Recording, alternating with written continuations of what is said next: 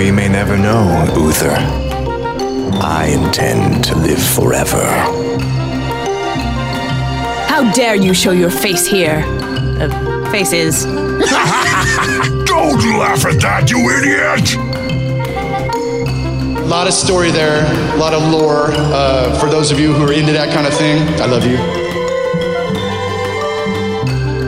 Welcome to Live, Laugh, Lore, the podcast that explores where we've been and where we may go next in the world of Warcraft. Welcome, everyone, to Live, Laugh, Lore, episode 52, the show that's all about the shenanigans. And it might be particularly true on this episode if pre-show was anything to share about that. Anyways, each episode will check in, have some laughs, and talk all about the lore of Warcraft 1 or 2 topics at a time. My name is Allie, the one that has been on Morgana's watch for a long time. And I'm joined by someone that agreed that there are shenanigans afoot. It's Jin. You mean shenanigans? Oh! Talking about shenanigans, right? You were waiting for that, weren't you? Push that button. This is a good button. I knew it was going to be at some point in this episode. I didn't know it was going to be like right at the top there. Instantaneous? Boom. Gotta do it. Mm-hmm. You were just ready. Actually, I wasn't. I was like totally like, I can't reach. Push this button. Yeah. What's happening? What's going on? I don't know what's happening. Hi, what have you been up to? Hi, buddy. Gosh, so many things. So many things. So many miles. So many miles, actually. So many. And a ginormous blister. Yeah, luckily that thing is kind of it looks way worse than it feels. Put it that way. Looks way worse than it feels. That's something. Yeah, it looks horrible. It does. Anyway, now what am I up to? So far, I am up to 107 miles since we have last recorded in terms of running. Just running. 107 miles in 2 week time frame. 2 week, 1 day. Since, we recorded on Monday since I went to South Lumire's. That was a good show. You got a tiny little taste of it with me and my tiny crafty singing in the background. That. It was good. tiny little taste. But yeah, no, so I've been training for a marathon. That's been fun.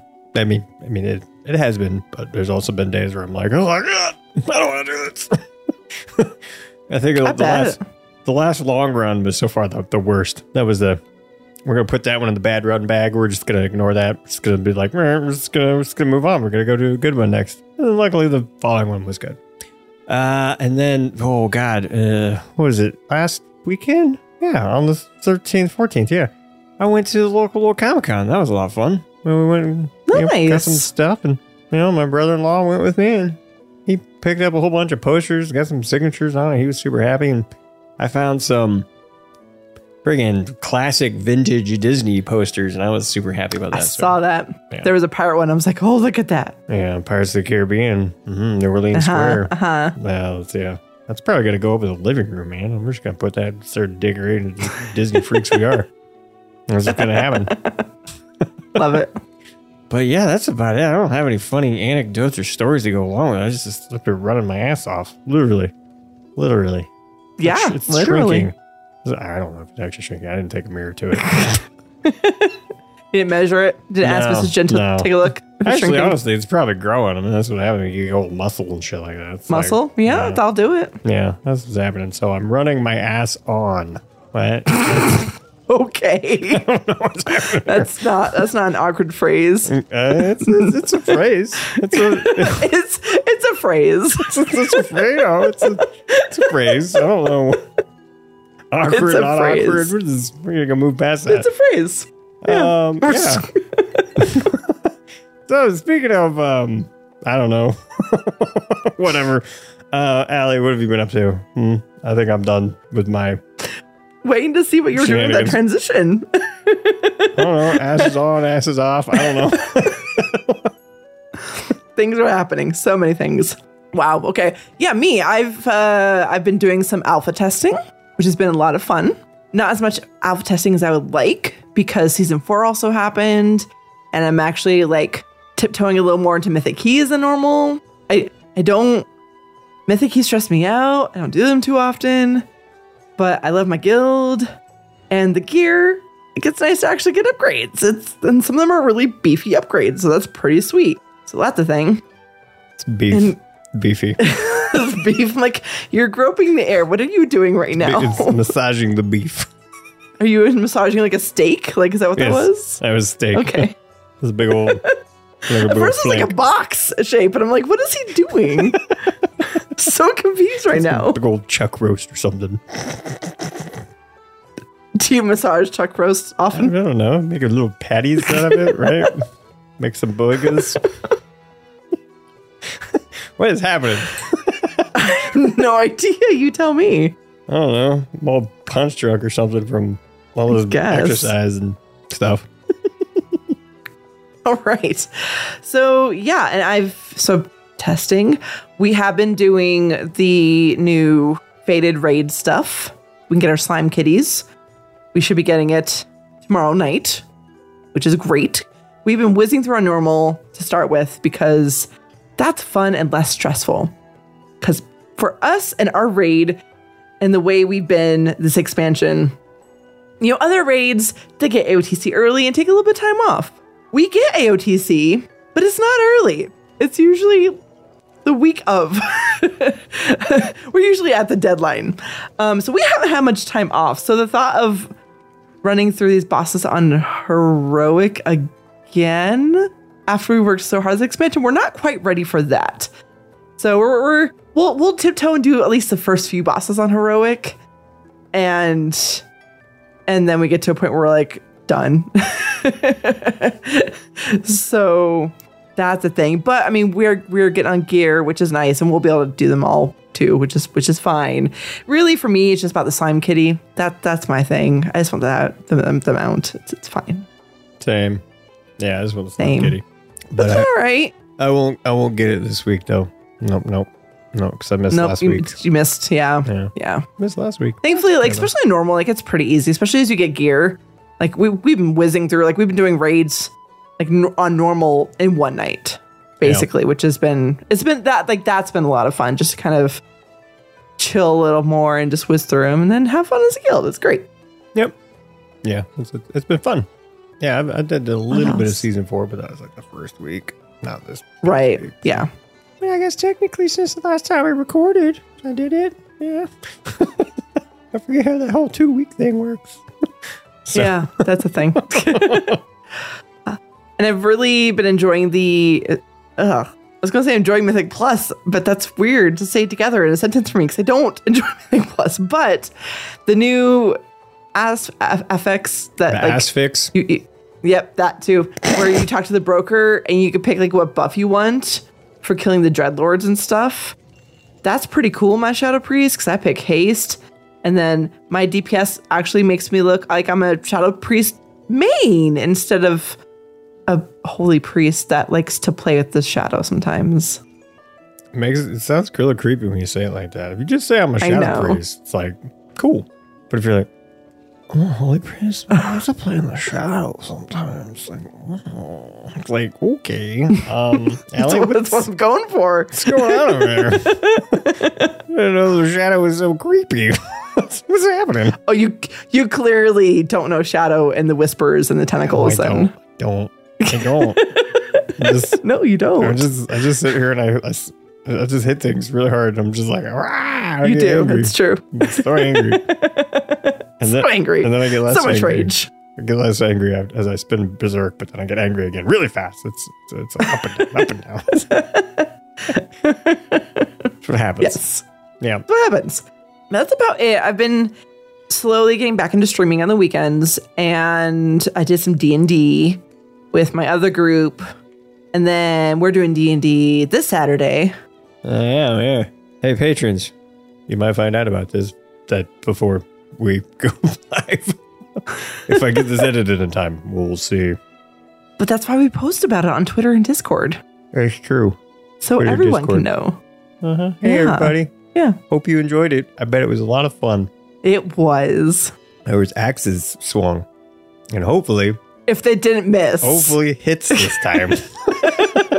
hopefully the main hand one that's supposed to be magical and powerful and stuff actually does something versus taking a vacation while the offhand does all the work. It's okay. fine. It's just a battle act +1. It's okay. It's okay. It's not. Hey, to a noob like me, that's a big deal, man. Is it? Okay. It's a big deal. All right. A noob. All right. Noob. You're not as You newbie forget as this. you think you are. I'm still pretty newbie. You've been in like 3 campaigns. You can't call yourself a noob. You played 3 campaigns. They all end really early. Like the farthest I've gotten is one that made it to level 5. Except since we hit level 5, it fell apart because the DM got really busy. Well, that's still counts. Level 5 is pretty like. But I didn't get to actually play with level 5. Oh, okay. Like literally between sessions, we got a chance to level up, and then we're like, okay, level 5, woo! And then real life invasions, and now we're playing Curse of Strahd, and someone else is DMing. So that's the thing. Yeah. I like Curse of Strahd. It's a good time. I got that book right over there. We're just getting into it, but it's fun so far. Mm-hmm. You want me to spoil it for you? No. Okay, then I won't. That's horrible. Why would you do that? I thought we were friends. Why would you do that?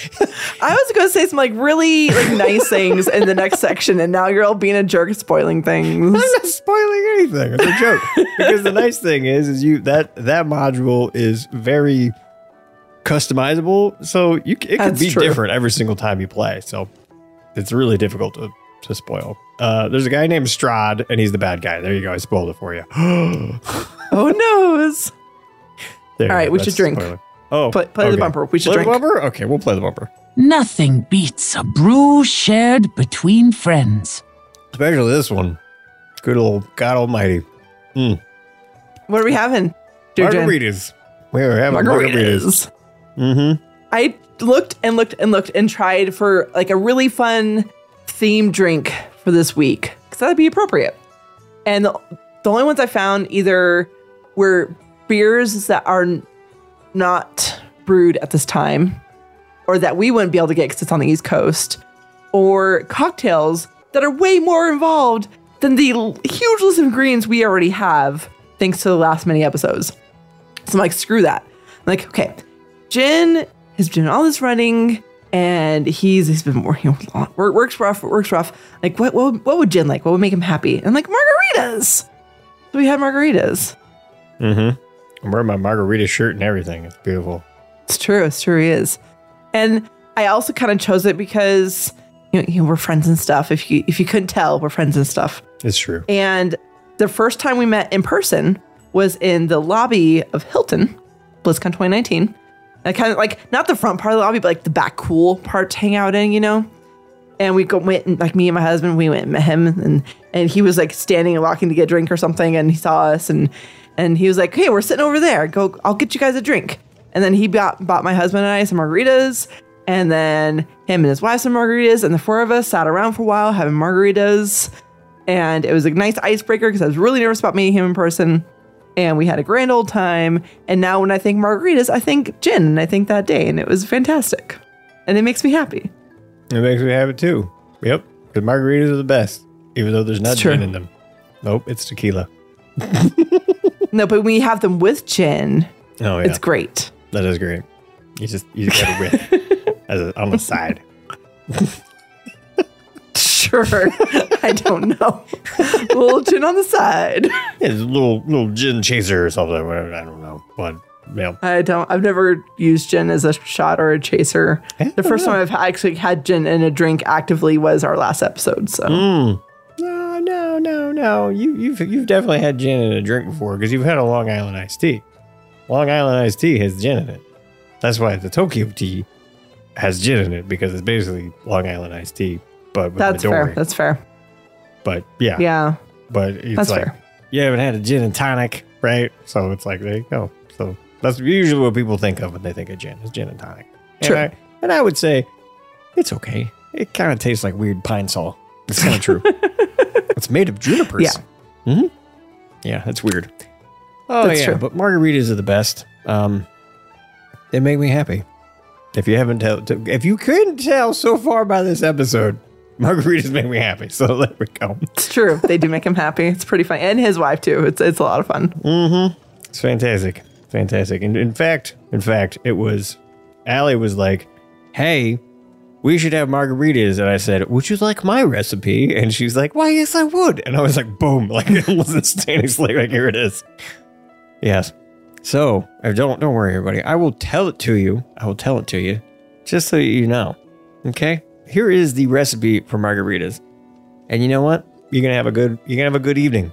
We have a good evening because this recipe will make you 4 margaritas. So for you and 3 of your friends, or you and 1 of your friends are gonna have a great time, or you're gonna have a hangover tomorrow. Yes. Okay, so here's the recipe. You need 1.5 cups of tequila, preferably a clear tequila, the white, the whatever, right? The clear tequila. That's the good one. If you got the regular, like the gold or whatever, the freaking brown color, dirty water looking tequila, that works too. But I have a gold. It worked just fine. It works just fine. But preferably, you want the clear. Now, next up, you need 1/4 cup of triple sec, right? So I usually get like my little measuring cup. Now, first I'll do 1/2 cup or 1.5 cup of tequila, and then into it, because you know how most measuring cups don't actually go up to 1/4 cup. They like start at the 1/2 cup. So I gotta do another 1/4 cup inside. So you get 1 3/4 of booze in your little measuring cup, and then I pour it in a big mason jar. And now you need 8 ounces. And I write it in ounces because I have one of those little juicers. So when it spins around. Must be nice. I don't. And that took for freaking ever. Why do you think I bought the little juicer thing? And my husband bought like the small limes because that's all he could find at the time. Mm-hmm. And it took forever to squeeze 8 hand squeeze with this hand right here.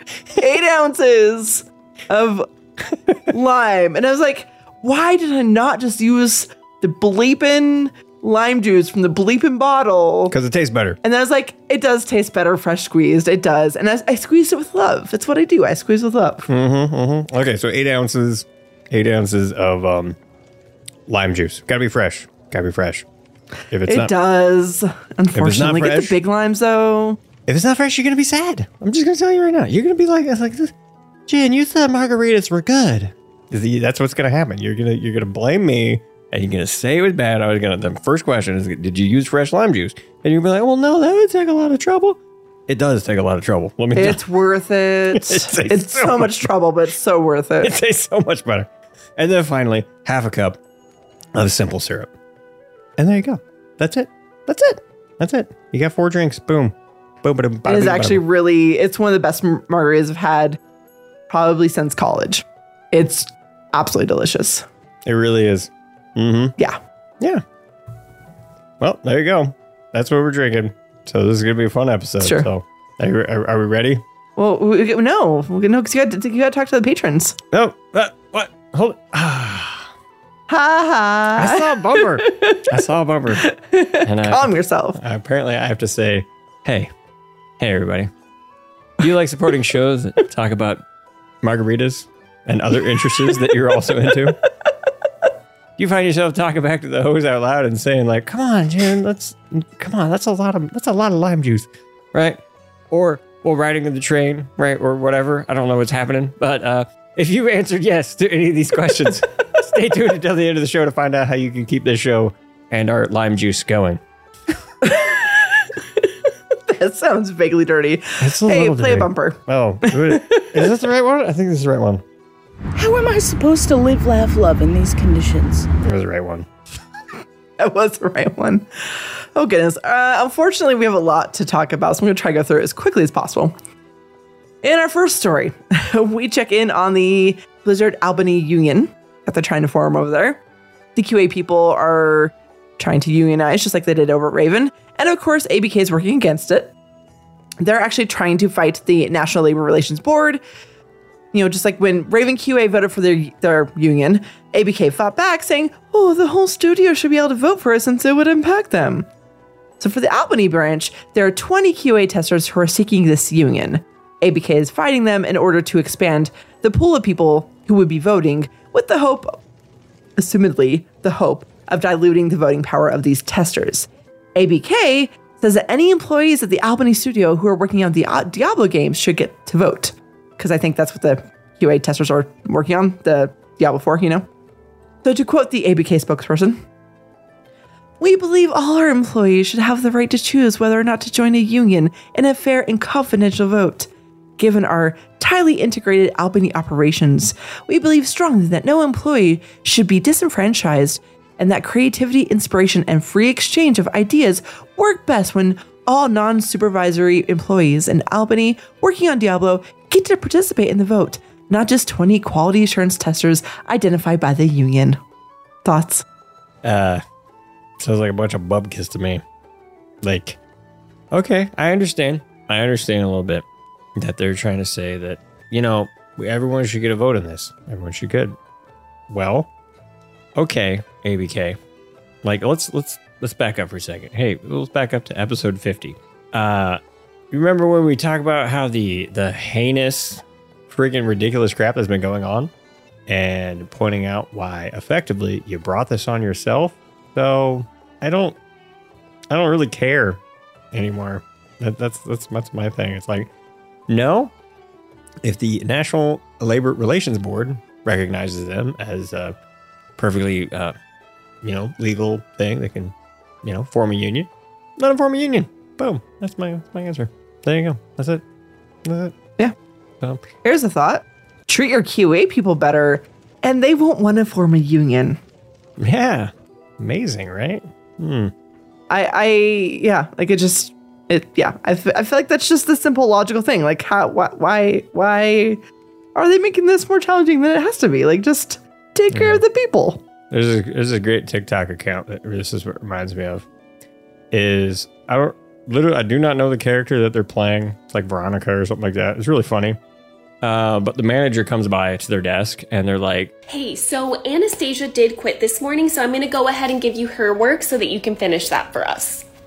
"Oh, yeah, am I going to get paid the salary of 2 people? No, why would you? Because you said that you want me to do Anastasia's work and you want me to do my work, so that's 2 people. 2, right? 1 + 1 = 2, right? Okay, no, I just want you to catch us up before the end of the day." "So are you telling me that you want me to do double the work for the same pay? I'm not volunteering myself. This isn't Chick-fil-A." Yeah, it's freaking funny. That little thing where it points out the ridiculousness of corporate America. Yeah, it's true. Next, the next story on the list here. There are 3 women in particular who are suing ABK for sexual harassment in the workplace and compared working at Activision Blizzard to being in a, quote, cult, with how male-dominated it was and how often those men treat others horribly, blah, blah, blah. We've heard all this story before. One of these women is Christine, who actually still works there in the IT department, where she's been pressured to drink on the job and sexually harassed by multiple male employees, including her supervisor, Mark Skorupa, I'm guessing is how you say that, who is a former manager. She says that male colleagues and those in leadership roles have hugged her tightly from behind without her consent, as well as put their hands in her lap, fondled her breasts, and attempted to kiss her. And there's also one of her female colleagues who, with her husband, held swinger parties and invited Christine. Christine also says that she has been passed over for promotions and kept from advancing due to her speaking up about these issues. The other 2 women in the suit decided to keep their names private because they were afraid of retaliation. But one of them says that she endured sexual and emotional abuse, was degraded, gaslit, and humiliated. The third woman says while working at Activision, she, quote, suffered sexual harassment, sexual battery, and sexual assault by managers and supervisors. And this included being sexually assaulted during numerous business trips by her bosses. Yeah. So these women have all the same attorney, and they're pushing for a Kotek to be fired, damages to be paid for, the 3 plaintiffs, a third-party investigation into the company's conduct, which I feel like all the employees are asking for, which are still haven't done, and an unbiased third party, I should say. And then court orders to end forced arbitration at Activision and creating a rotating HR department, which I thought I haven't heard that before. I think that's interesting. Yeah, that makes sense. Yeah, because I could see, if there are certain HR people who aren't responding or listening to the issues, acting on things, following up on things, or if there's some kind of bias involved. I can see a rotating HR department being helpful, but it also sounds chaotic. Yeah. I don't know. It's interesting. My guess is that they probably want the HR department to be rotating so their HR doesn't get all, I don't know, corrupted by the culture, basically.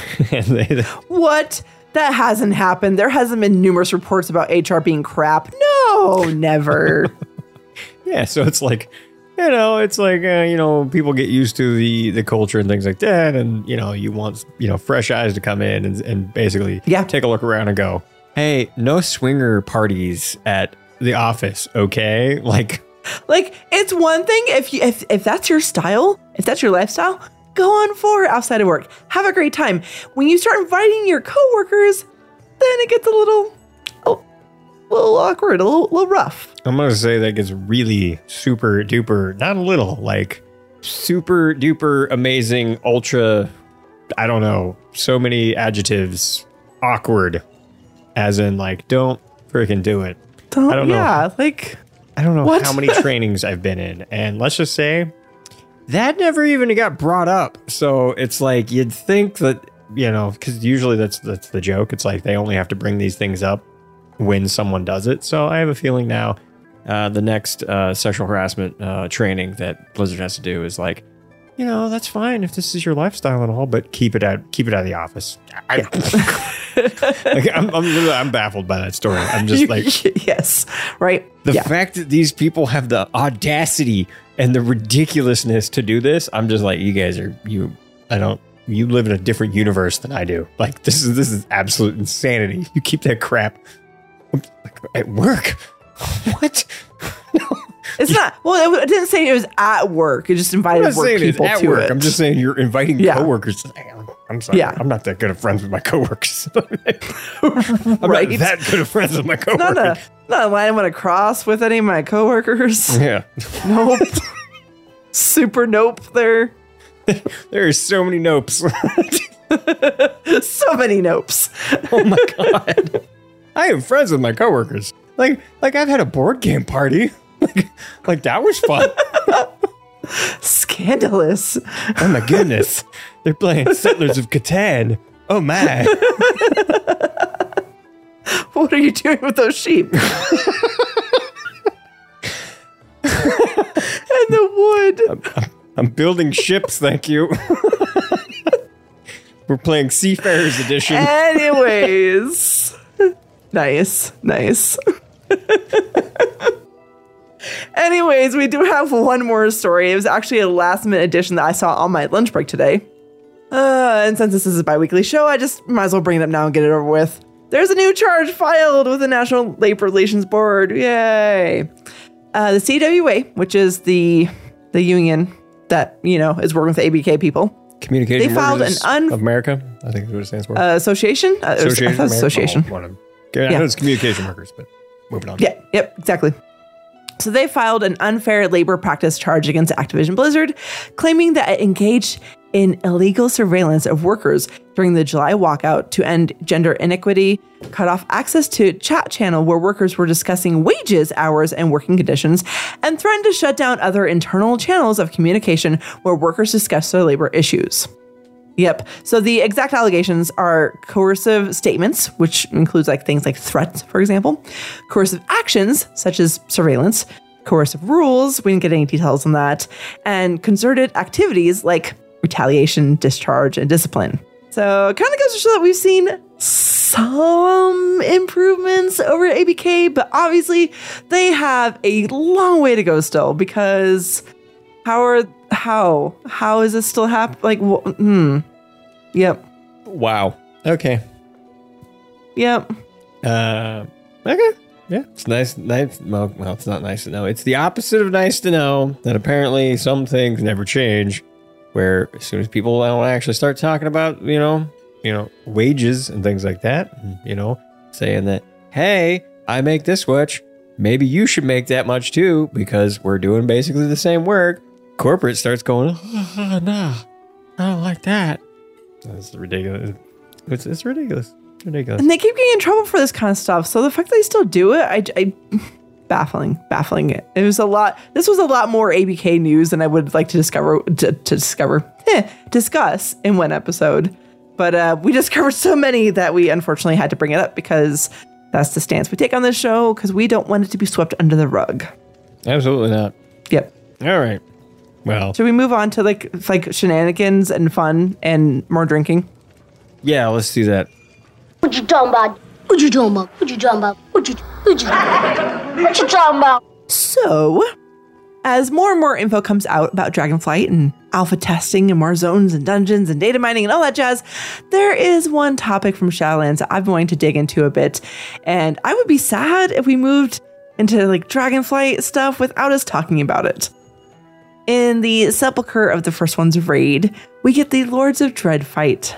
Before the fight starts, we get a chance to see two Dreadlords, Contessa and Mal'Ganis, change into various people. I thought we would kind of look into these characters kind of a little bit Dungeon Fable style, because I'm here and Jen stuck with me. So one of these Dreadlords is... It's not a bad thing, by the way. Okay, thanks. So one of these Dreadlords is more well known to us than the other. So I want to take a look at her first because Contessa, she's kind of new to us. And for those who maybe didn't quest in Shadowlands or went through the quest line, didn't actually read it, just a quick little summation here. When we get to Korthia, we go through a quest line with the attendant caretaker Catan as part of the Chains of Domination campaign. During this, we get sent to Korthia, find the missing Fate Scribe Rokalo, the one we see in the raid. Catan considers finding the Fate Scribe to be of great importance and asks for us to help her. Once we do, Fate Scribe breaks Catan's illusion and exposes that she's actually the Dreadlord Contessa, who then abducts the Fate Scribe. And, honestly, it was a fairly new concept to see a female Dreadlord, so that was actually kind of cool to see one. Another one at least, and just as a reminder that they do actually exist. As for Mal'Ganis, we've known him for a while. Just, again, really quick. just a little while. He was chosen by Archimonde to be one of the jailers of the Lich King. Considering that he was one of the Dreadlords to torture and break Ner'zhul, that makes sense. He led the plot to break down Arthas Menethil, turn towards the Lich King. That includes the events of Stratholme. And it was during this plot when Arthas said he would chase Mal'Ganis down to the ends of the earth. To the ends of the earth! I love adding that voice clip in, but we have enough later that I just like, it's more fun to say it. So he led the Scarlet Onslaught. They were sent to go after the Lich King, but he obviously did so as disguised because that's what Dreadlords do. After Wrath, though, we don't actually see him again until Legion, when Gul'dan summoned all those demons and whatnots on the Broken Shore. But that's the only time we see him in Legion. Ever. In Legion. Lots of demons and Dreadlords and all that going on. Big name Dreadlord dude. Nothing. So that's when my suspicions about Mal'Ganis shenanigans started. Because I'm like, where is he? This is Mal'Ganis. Like, we all know Mal'Ganis. Like, how is he not in this expansion? We find out in the Sylvanas book that Mal'Ganis plays messenger between Sylvanas and... Did I say Mal'Ganis? Yeah, Mal'Ganis plays messenger between Sylvanas and Zovaal, which is probably what he was potentially off doing. He was off doing things for Zovaal. In the Shadowlands, he is the Nathrazim, that Daddy D charged with infiltrating Renethal's inner circle, as well as gaining some of our trust. He's discovered and captured and turns down Renethal's offer to repent and join the Venthyr. He provided enough distraction, however, that the Nathrazim stole Remornia and freed Daddy D, which, by the way, they stole Remornia to free Daddy D. We have not seen any of that play out or what happens next with that. So I feel like we need to put Denathrius on the new Shenanigans watch because what the crap? I agree. He's on Shenanigans watch. Because... Yeah. So, Denathrius he's I don't know. So everyone keeps talking about this Cosmo Disco War, which obviously ain't. It's not Dragonflight. That's okay. No. Okay. We were kind of hoping a return to form, and which I believe that's what Dragonflight is absolutely going to be. Going back to Azeroth, having some fun times, doing some dragon flying Dragon flying is a lot of fun. I've only done It really is. I've only done it as a direct here, but it is a lot of fun. It's just like, oh, it gets so much better. it's like this is just fun. It's just fun. So anyway, I think that we will absolutely 100% see Denathrius again. I don't think we're going to see him in Dragonfly. I really don't. No, I don't see how that would make any lick of sense. But I think he's coming back in 11-0.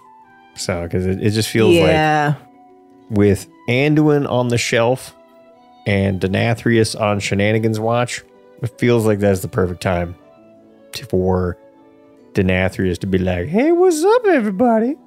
What's going on? Haven't seen the paperboy in a while.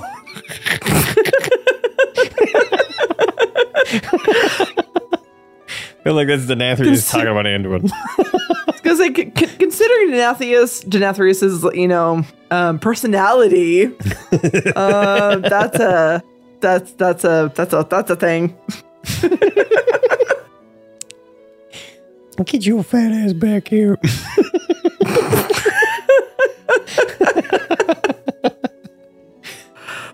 Yeah, 11-0.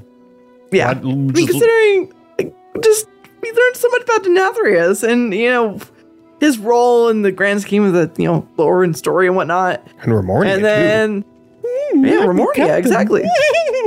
Oh, Remornia, don't even get me started with her. That is a whole other story with her. She's a very excitable sword. Very excitable. Very. Just gonna leave it at that. Very. You get to see her again if you could do this whole faded raid stuff that's going on. But anyways, so Daddy D officially Shenanigans Watch. He's up to something. We gotta watch out for him. But anyways, it's about Melganis, who somehow escapes, heads to Zereth Mortis. There he's disguised himself as us, the player, sabotaged a bunch of stuff, got people mad at us. We clear the air. Melganis claimed that he stalled long enough, and then ran off to Sepulchral Raid, which is where we see him and Contessa. And they're showing off their disguises of different people they can change into, most of which are former bosses in various instances. Got a whole list. Unfortunately, they had like no real voice lines. They were just kind of changing into his different characters. It was kind of the lack of voice acting on the Lords of Dread fight in general. Very disappointing. But anyways, there is some discussion in the community about what this meant. Were all these bosses secretly Dreadlords when we fought them? Was Blizzard trying to tell us something? Is this canon? So full disclosure, there was a tweet from senior game designer for Encounters, and he says, the way I see it, the Dreadlords were practicing their ability to mimic previously existing people. The buff tooltip says they are imitating other beings, not that they necessarily were those beings all along. I went and tracked down that treat. Wow, that's some margaritas. It's a treat, those margaritas. I went and tracked down this tweet. Chin's face right now. to see if there's anything else from Kenneth on this matter, and there is not. I do want to bring that tweet up though, because it's a good thing to remember as we go through this list of different disguises that are seen. For the sake of canon, this does not mean that these two Dreadlords were ever being sneaky and disguised as those characters. However, we don't have confirmation one way or another, and I kind of can't help but wonder why these particular bosses. Like, granted, they may not have been those bosses in the past, but did they have future plans as these bosses? Maybe. But like, why, like this particular list of bosses, like why did Blizzard choose these? Out of the tons and tons of bosses they could have chosen, why these bosses? That's what I want to know. That's a good question. So we're gonna go through it. It's kind of quick because we don't have tons of information on these, and we're not doing a really deep dive anyways. But some of these bosses, you're gonna remember them. Some of them you may not. Something you might once you hear certain voice lines that could be a thing. So we will we'll see. Yeah, I guess we'll see. But yeah. Who are these bosses? Yeah. What we're gonna see. That's why we're here. It's a thing. Okay. So we're gonna do it by expansion. There's 2 per expansion we're missing a couple expansions in there. We'll get to that. First up is Pyromancer Lorgraine. who you might remember from Blackrock Depths. And the Dungeon Journal says, once a respected member of the Earthen Ring, Lorgraine joined the Twilight's Hammer cult for reasons that remain a mystery to his former allies. He eventually journeyed to Blackrock Depths, where he took a sudden interest in the famed Dark Iron architect Franclorn Forgewright. The purpose of his current obsession is unclear, but Lorgraine remains loyal to his cult and an enemy of all who oppose it. So for those who are like, who the bleep is this? This is that Tauren mini-boss that was just past the arena, and this was at the statue where you actually put Ironfell back in the day, or, in Classic, in order to complete the BRD key quest. I don't think I ever did that quest. I feel like I did it once back in the day, I think. But that would have been in BC, though. It didn't start till BC, so. There's a Tauren in Blackrock Depths? Oh. Yes, it's a mini-boss. It's a mini-boss. Oh. It's apparently been a while for you. Well, it's vanilla. It's technically actually it's plain vanilla. I had a really bad laptop. Yeah. See, I didn't play vanilla either. Right? I went to played in BC and went back to it. So okay. I have my dwarf rogue. Mm-hmm.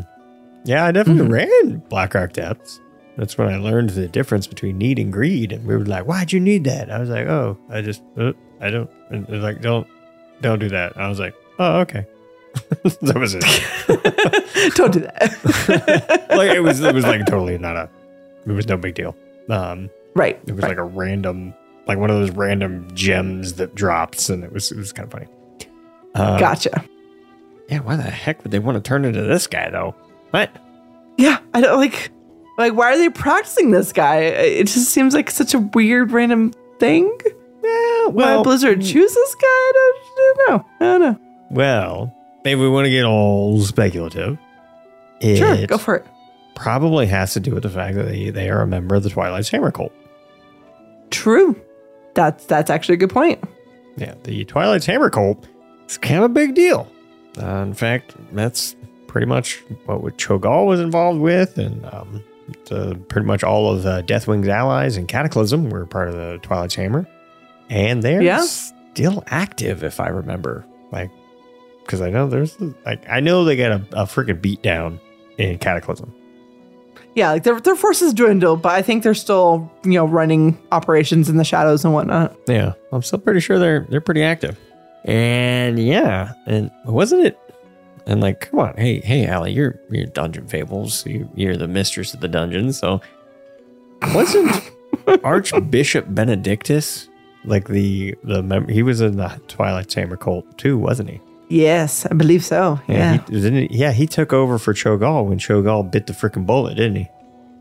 I believe so. Yeah, like a lot of big names up in that Twilight's Hammer cult. So if they're gonna be like, hey, I'm just a little low-level peon, right?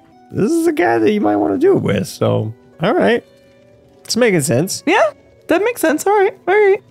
I can see that. I mean, the Dreadlords, they're getting up in there. They're getting up in there deep.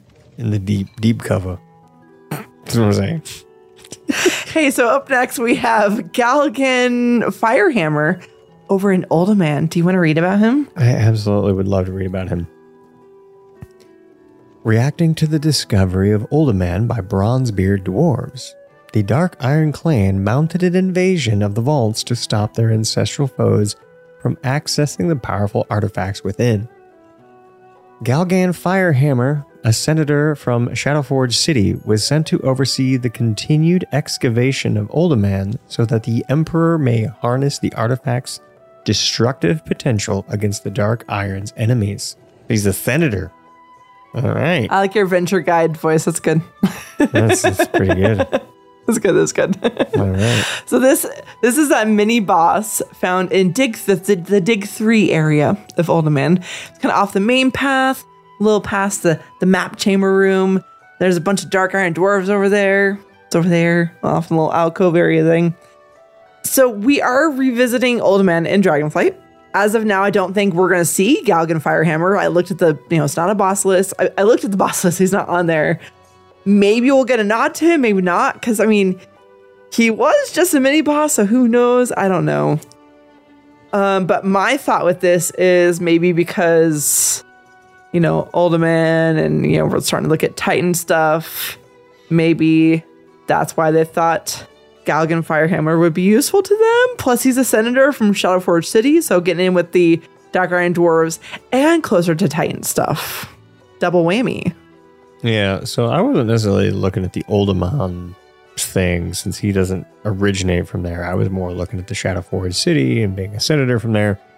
I don't know, though, that the only problem I have with that is that Moira is like the head of the Dark Irons, and I know she's gonna know, you're dead, dude. Go away, Dreadlord. Go away. That's exactly what she's gonna say. Go away, Dreadlord. This one's kind of a bust for me. I don't think they're gonna get much out of this one. So, they could just show up to Uldaman in Dreadlord form, and they'd be like, they get just as much information as they're like, hey, I'm Galgan Firehammer. Like, okay, but no, I'm not seeing a big win for this one. So not so much. Try again. Cortana, or frick your name is. Contessa Cortana. What is that? Contessa, come on. Cortana is the freaking. It's from Halo. It's from Halo. But this is not Halo. This is Warcraft. Did you have too many margaritas? No, I just couldn't remember Contessa's name. Because we covered. She's not that famous. She's new. No, she's new. She's new. Now she's dead. So next night she is maybe like I'm curious about that one. Yeah, like, they're Dreadlords. They're Dreadlords. They're Dreadlords, and we killed them. But then they were in the Maw when we killed. Wait, no, they're in Zaris Mortis when we killed them. So what happens to beings? Because like when we kill beings, we've been told they return to their realm or whatever, right? So if they get killed in the a location of the first ones, what happens? Well, I mean, you just ask the simple question of, if you get killed in one of the other realms, what happens? Right? So it's like, if you get killed in reality, it's like, oh, okay, you go back to your realm, right? That makes it. All right, we got that. But if you get killed in the death realm, but since you've absorbed so much chaos and you're supposed to go back to the Fel, like, do you go back to reality and then swoop back into the Fel? Like, is there like what's happening? Or where's the Kyrian to go back to the Fel? Like, what's happening? Right. Like, is he going back to Twisting Nether? Does it get weird because he's in the death realm, but it's also a realm of the first ones in particular? And does that get weird with that? It also begs the weird question of, okay, the Dreadlords, they originate from the realm of death, so you can't be double dead, right? You double dead, exactly. You're dead here, so right. So is he dead now? But at the same time, they're all felled up now, right? It's just like... Right, so Twisting Nether. So they're supposed to go to Twisting Nether, but did they go to the Twisting Nether? And also, Argus is all like not like the Soul Forge anymore, so, they can't regenerate super fast anymore. So, like, what's happening there? So... Well, and correct me if I'm wrong, but not all the Dreadlords got felled up, right? No, some of them got... Exactly, so... There's Lothraxian, he's all, I'm light now! Wow! Yeah, exactly. That's what he sounds like. Yeah. Totally, just like that. I'm the light now! And there's probably like there's like the freaking, even in preface, it's like, hey, we're infiltrating the realm of life. Lady, she found her mark. Like, I don't know. That's what it basically said. It's like she found her way in. And that's how, before we had confirmation that we got the Dread Queens, right? That was the first time I was like, hey, there's female Dreadlords, be on the lookout. Turns out there's a crap ton of them. So that's, there wasn't an obvious mark because they were just everywhere. Right. Yeah. All right. Yeah, back to Galgan Firehammer. Sorry, Mal'Ganis and or Contessa. That's. I don't think that's going to do you much good. Yeah, I should have actually went through and marked down like which one changed into which, but I definitely did not. So, yeah. Well, either way, it's a no-go. It's a no-go. Okay, so we move on to the two BC bosses from Burning Crusade. First one is Nethermancer Sepethria. When I did this episode of Dungeon Fables, this is Mechanar. I think I said it like 3 different ways. It's fine. It's fine. Septhria. Septhria? You already said it like 5 different ways. Sepethria? I don't know. Hey, it's another Mancer chick. Her dungeon guide says, thanks to her skills at quickly summoning creatures to destroy any enemies, Sepethria was chosen as an apprentice to Pathalion the Calculator, the blood elf in charge of the Mechanar. Don't value your life very much, do you? I mean, a little bit. I mean, it's more than you're implying. It's true. It's true. So she was that blood elf optional boss. That was, you go to the right to go towards the last boss, but over on the left, there's like a little stage up there. And she kind of hung out up there with like a couple fire elementals. And if you actually pull her and fight her, those fire elementals like randomly select people to follow around. It was kind of a pain. Most people end up skipping her by the end of the expansion because optional boss is optional. Yeah, optional bosses are optional. It's true. Is it because she was a blood elf semi-working for Kael'thas? I don't think I got enough information about what another Mancer Sepethria is to really know why this might be a thing, because it's like, okay, Mechanar, that was part of the whole freaking the blood elf in the right. It's like Kael'thas, right? And like that part of thing. Tempest Keep. Yes, it's part of Tempest Keep. It's part of Tempest Keep. Yes. Yes. And there's also like the Botany or what a Botanicon. Yeah, the Biofreeze or whatever. Biofreeze. And Arcatraz, yes. Let me save you the pain. The last one's Arcatraz. Continue. I was going to say Alcatraz. That's close enough. You free Millhouse, that's the whole thing. Okay, so out of those 3 dungeons, Mechanars, it's a thing.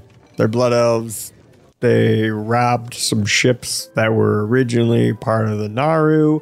Feels a little like, hey, we're going to get back into the ships, the interdimensional ships. I don't know, maybe get back in good with the ships and do some interdimensional travel back to the light realm, because these were Naru powered ships, right? I don't know. That's the best I got. Naru. That could be.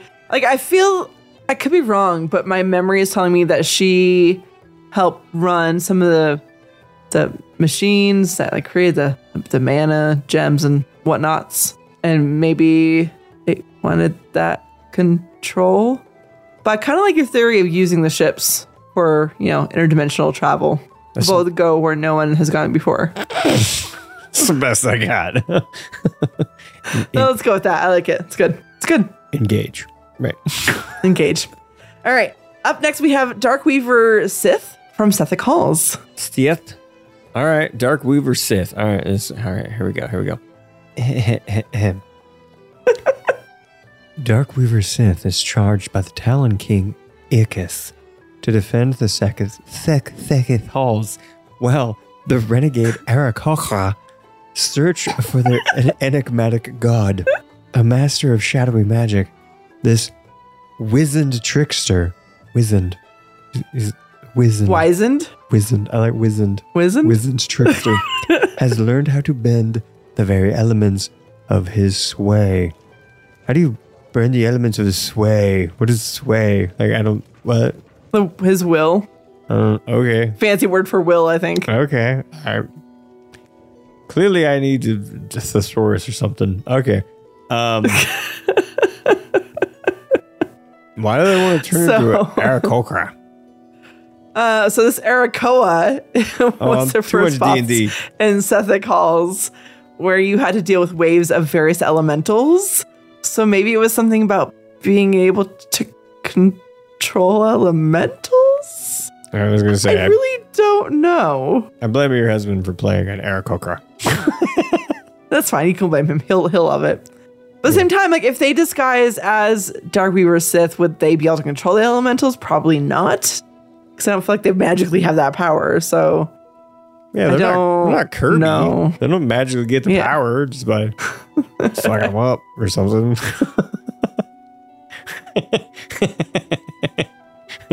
I see that face. Nope, you see nothing.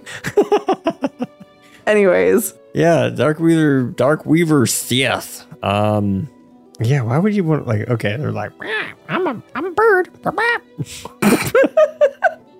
Just like that. I don't know why they want to bake someone a casserole. Like, I don't know what's going on with that. Like,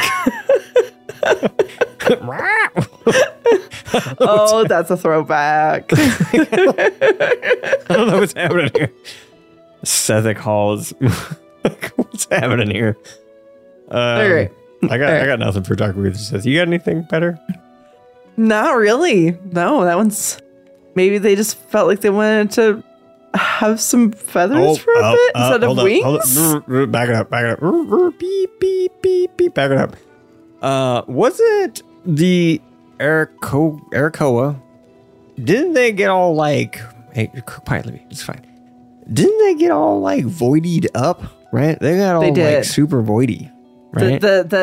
These particular ones did, yes. Yeah, because they were like worshiping. Okay, so because the Sethic Hollow, right? Because of their god Seath. They're worshiping Seath. They're worshiping Seath, and they got all voided up.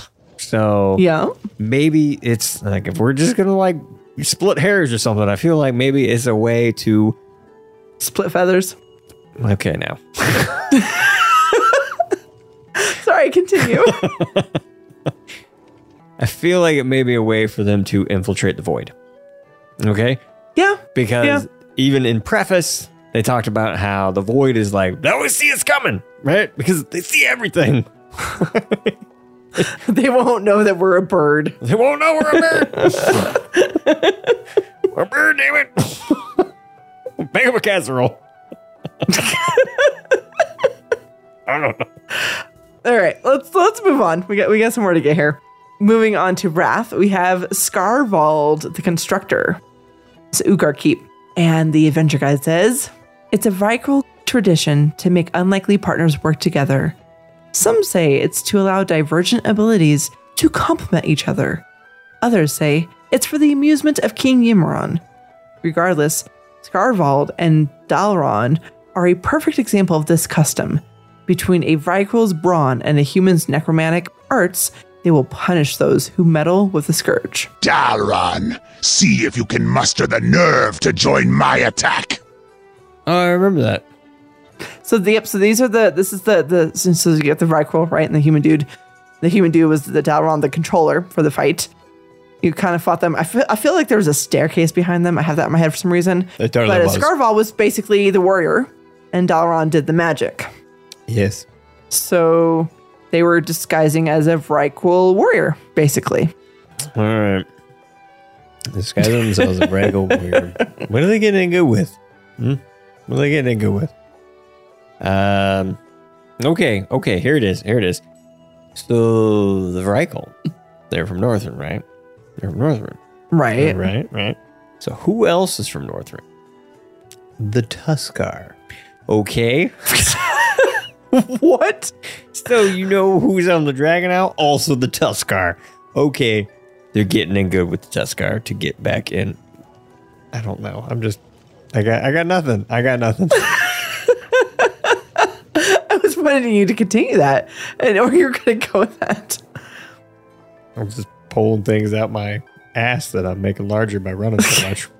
There you go. You have more room to pull things out of now. Mm-hmm. I got more room in my prison wallet. Anyways, I've got nothing for this one. I don't. I'm fine with moving on to the next one. Are you fine with moving on to the next one? Because I have no idea why Scarvald, the Constructor, and Ugar Keep. I like that he's a constructor. It's like Scarvald, the Constructor. Can we construct it? Yes, we can. Bob the Builder. Just like that. Yep. Scarvald, the Constructor. Yep. It's the same thing, right? Scavo the Constructor is just like the Northrend's version of Bob the Builder. It absolutely is. Can Turn we him into a construct Reichel. it? Yes, we can. All right.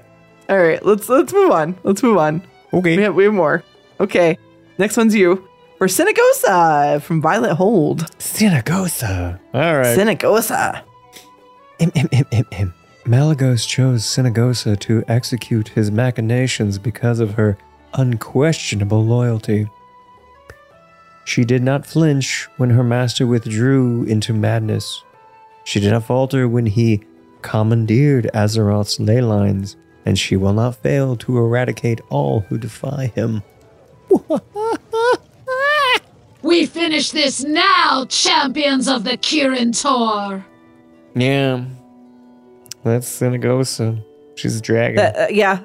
I feel like that's, is it, because I think I pronounced it wrong. I think it's like Cyanagosa, not Synagosa. Synagosa is a different one. It's like Cyanagosa or something. Cyanagosa. Yeah, there's an I in there that's really messing me up. I feel like I always said it's Synagosa because I got lazy, but I think looking at it again, I'm like, nope. It's like cyan. Well, it's like that color, you know? That color cyan. Yeah. Like no one really knows how to pronounce that color. Because, you know, when you need to buy the color ink and you're at a cyan or cayenne peppers, I don't frick what. That's a different color. You're like, that's I don't know. A blue. I'm out of blue. Okay. Why are you? I mean, she's a shade of blue, so I mean, it makes sense. She's kind of looking little cyanic up there. Cyanigosa. Yep. Anyways, this blue dragon was the final boss of the Wrath version. Yep, the Cyan dragon, the last boss of Violet Hold. She was then to release the prisoners from the hold and gain entrance to Dalaran. A valiant defense, but this city must be razed. I will fulfill Malagos's wishes myself. Yeah, I remember that a lot. Like a lot. Yeah, I figured that voice line would be a little triggering. Yeah, remember who that is. How many times I ran the Violet Hold, but so many times. It was a lot. Yep. So any thoughts on this one? Was it to gain access to something? And could this potentially play anything into Dragonflight? Did they have plans going forward to be one of the blue Dragonflights? Problem. Don't everybody know that she's dead? Well, don't everyone know that all these people are dead? Like, that's the problem in general. Some of them you can, like, it's pretty past, like maybe. But this one feels like blue dragons are usually up and they know what's going on. They got the 411, right? They know what's happening. So if you're like, hey everybody, I'm Cyanagosa. I'm back. And they're gonna be like, well, where have you been? I was trapped in the Violet Hold. Didn't a bunch of adventurers go in there and kill you? Because you were all senior psychopath, like straight up there, Team Malagos? No, I just passed out. No, they locked me up. Those damn dirty Kirin Tor. I was locked up in a cage.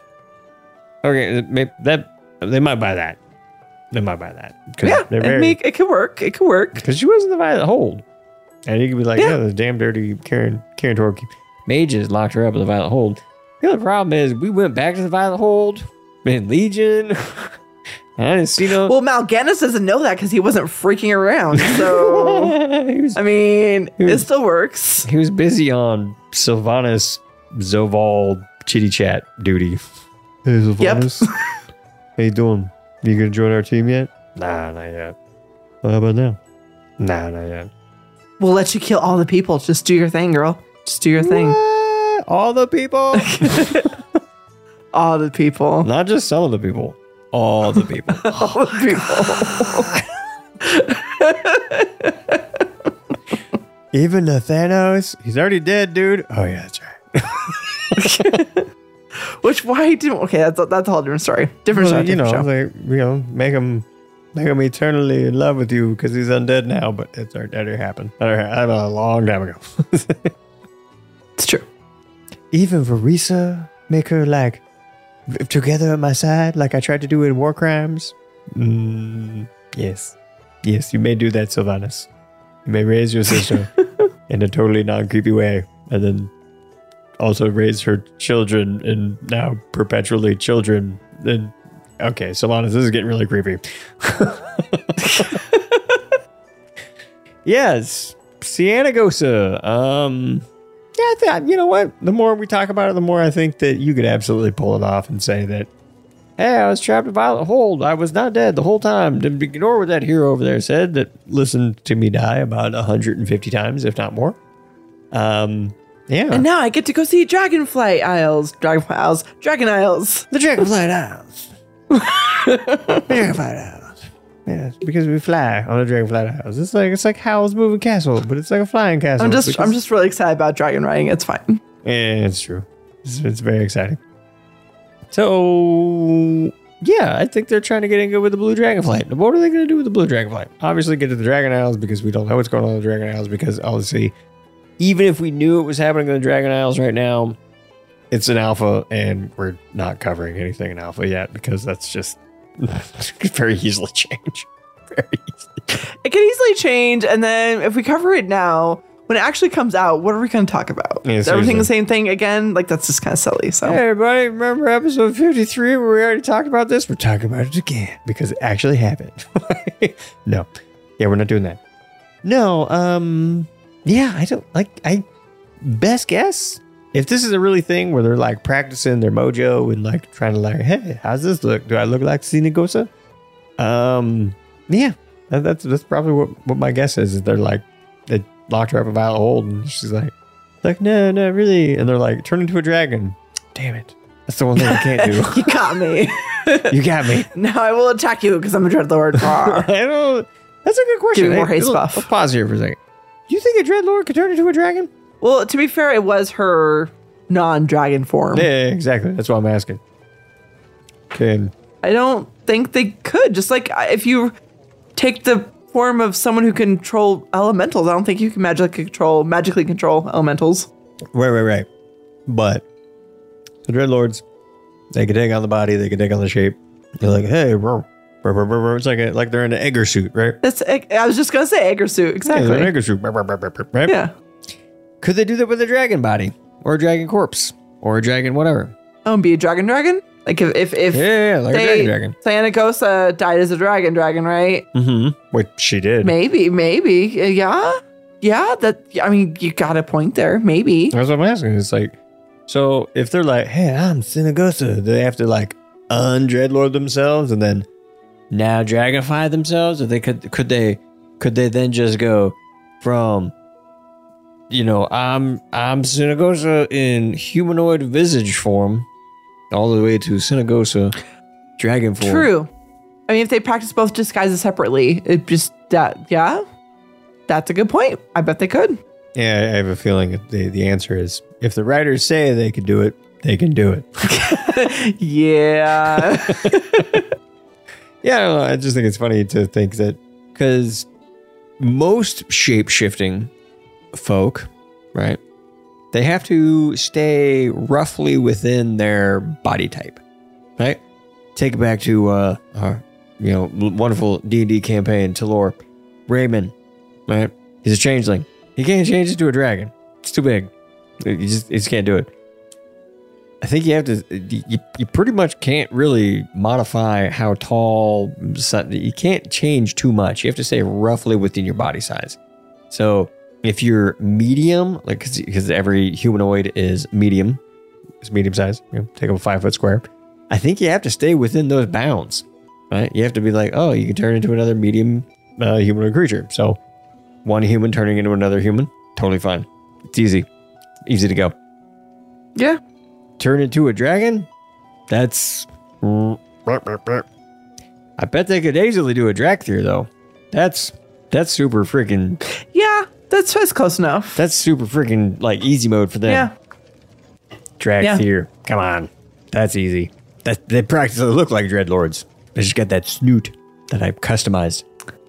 Just better custom. I was gonna say better customizations. They're amazing. I've made like 5 of them now. It's great. Love it. It's really good. Yeah. So, is there a thing? Could they pop up in the Dragon House? You know what?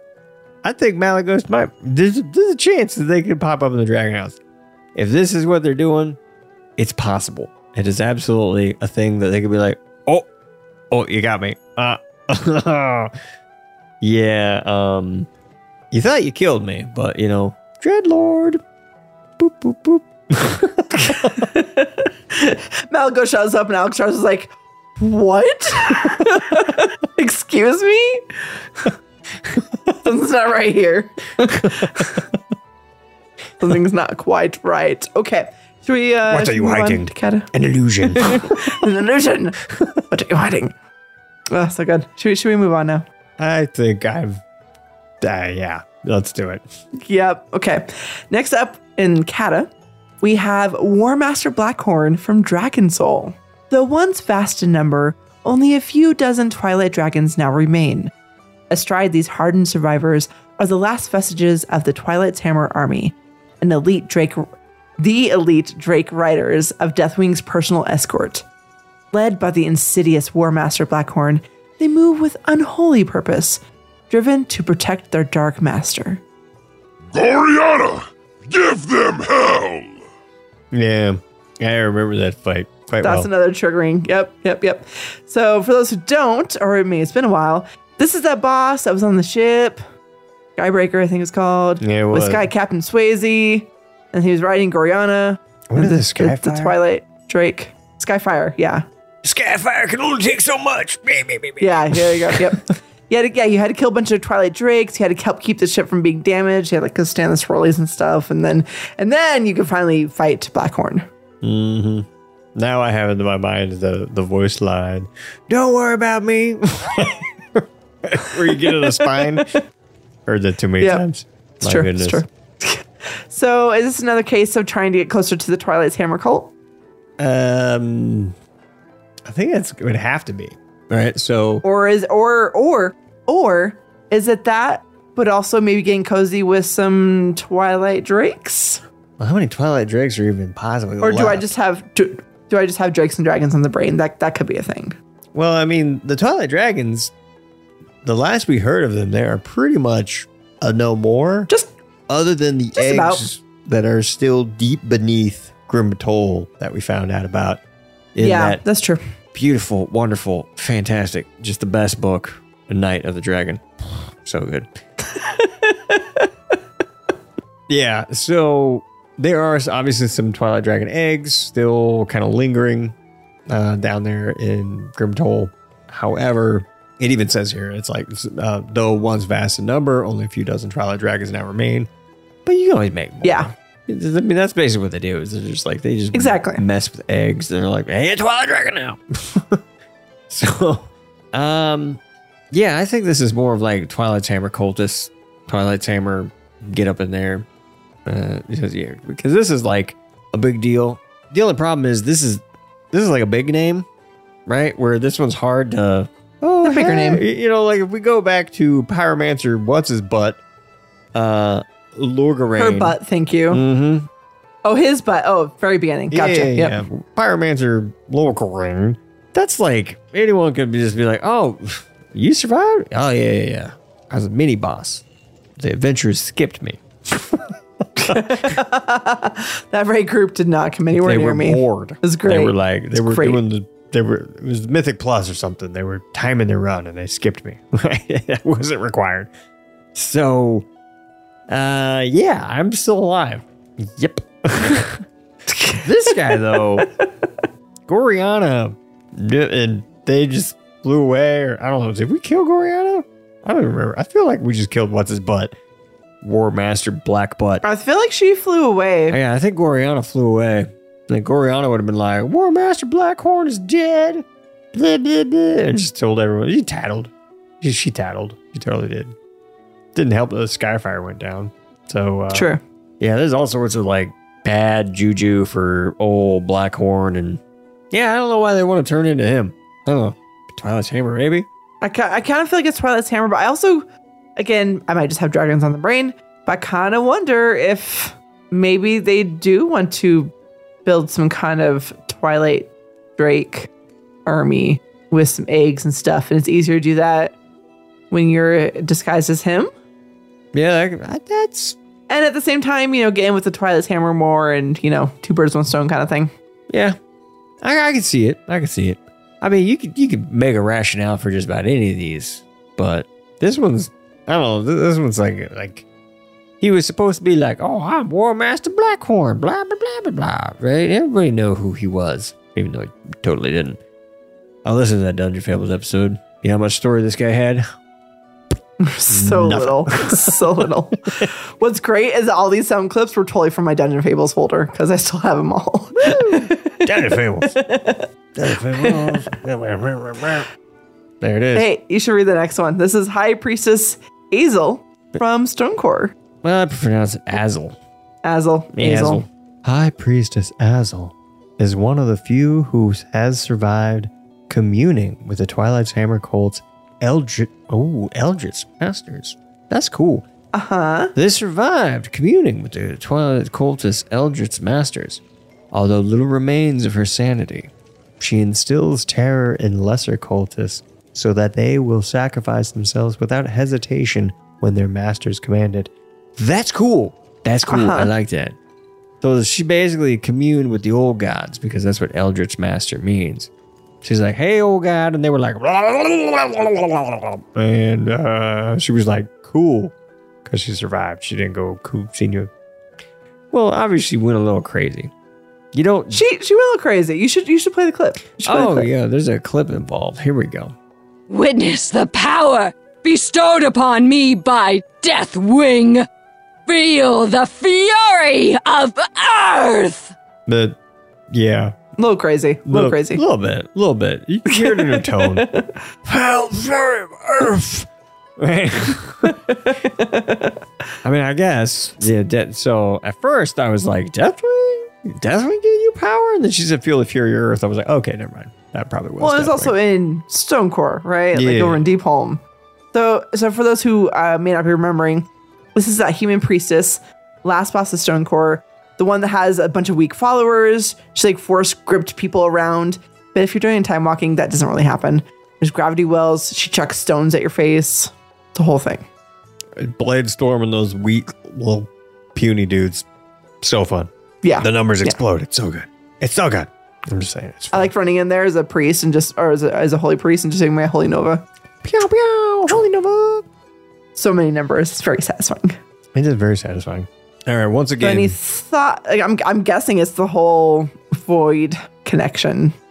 Yeah. So we got a void connection. Obviously, Twilight's Hammer. We got a little Deathwing connection too, because it's like, feel the power bestowed upon me by Deathwing, right? Maybe a little bit of Deathwingy there. Maybe a black dragonflight, a little bit of connection. Probably not the correct connection you want to get in good with the current black dragonflight of Rathion and what is that? Is Ebonhorn's real name? Ebonhorn. Abyssian? Abyssian? I want to say Abyssian. We're going to say Abyssian, everybody. We're going to say Abyssian. Maybe Editor Jin can fix that later if that's wrong. Hey, Editor Jin, was it right? Yeah. It was right. All right, back to the show. We're going to find out.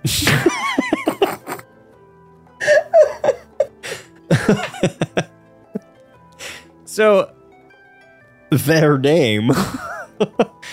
Yeah, I don't think that they're gonna be like enthused to see this person that is like, wow, man, Deathwing's the best, right? Because they're not even super enthused with that.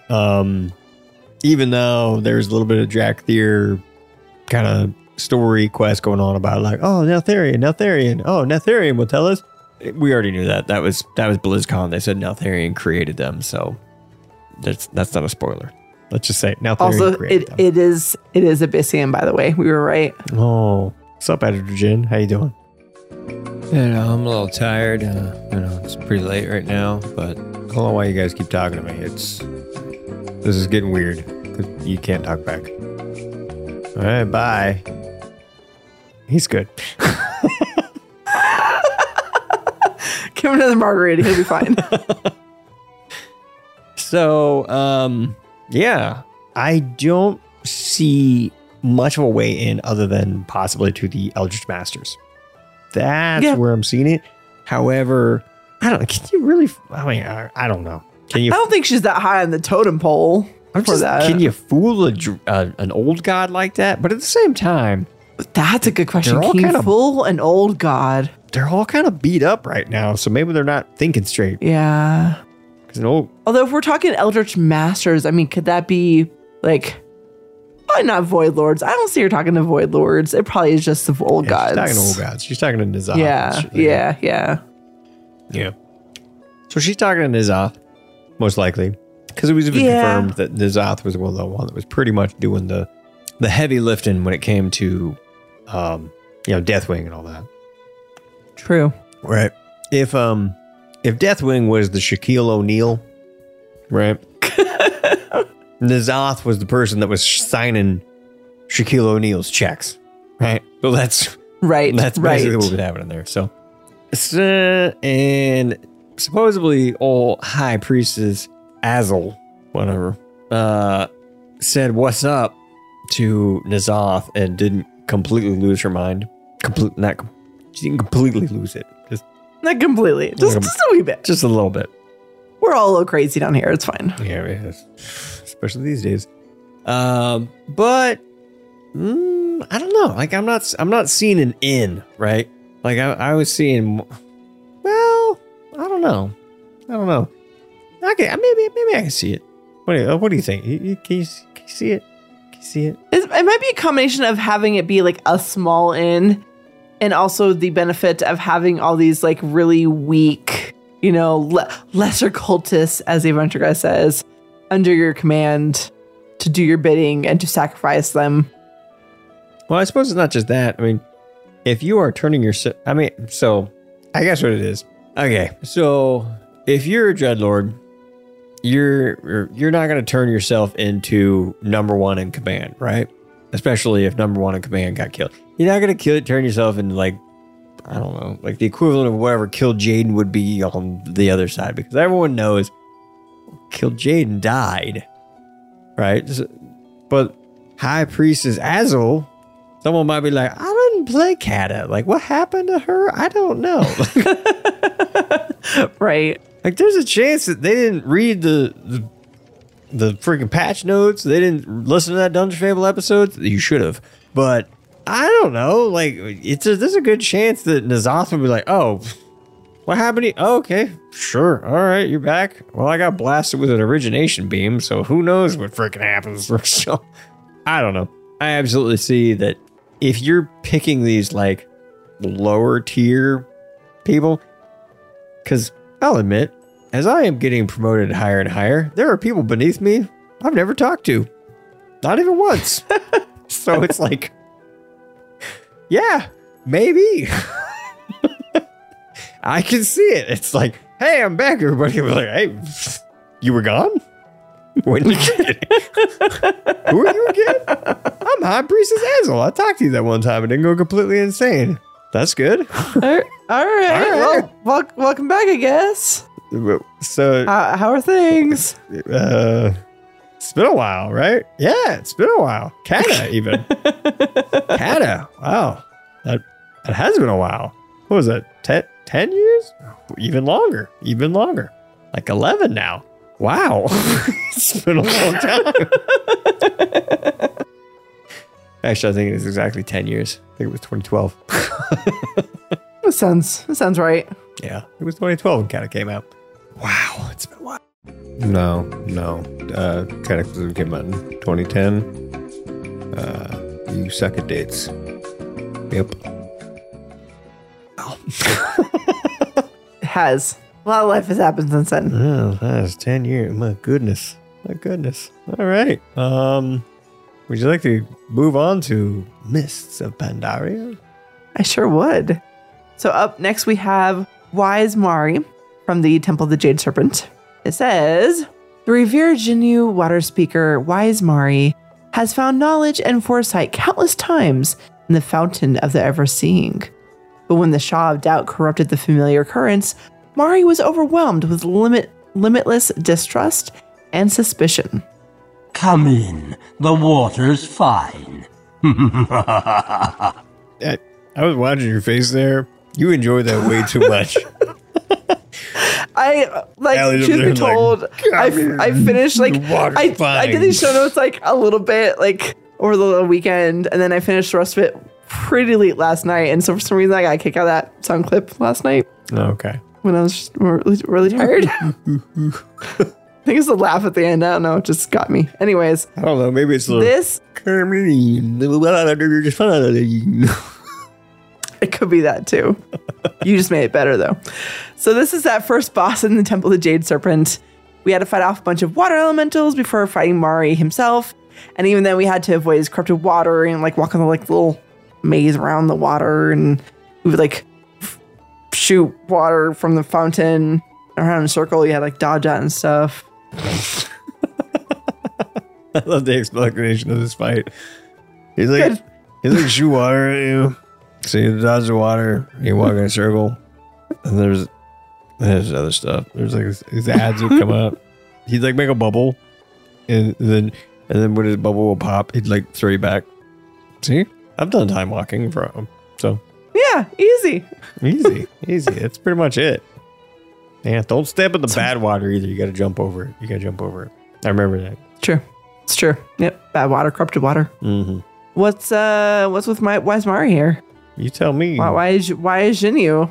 Why is it because of something with the Shaw related with the Shaw of Doubt for some reason? I don't understand why a Jinyu and why is Mari in particular?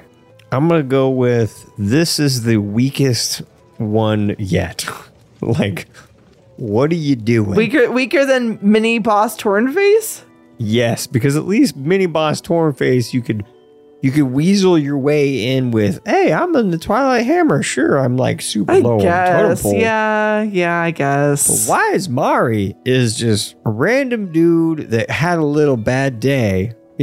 He was having a little bit of, imposter syndrome. Shaw out. Little imposter syndrome, oh man, Shaw doubt. I'm doubting myself. Oh, I'm just not as good as I thought. I don't know where you're going with that. Right? What's your in, right? If we're thinking cosmodisical war, because that's kind of what we're kind of thinking here, right? Because that's the main end goal is talk about preface. You got the Dreadlords working for Denathrius, Daddy D. Daddy D is on Shenanigan Watch, right? He's on Shenanigan Watch. You mean shenanigans? Oh! You're talking about shenanigans, right? Absolutely, we're talking about shenanigans. So we're on Shenanigan Watch.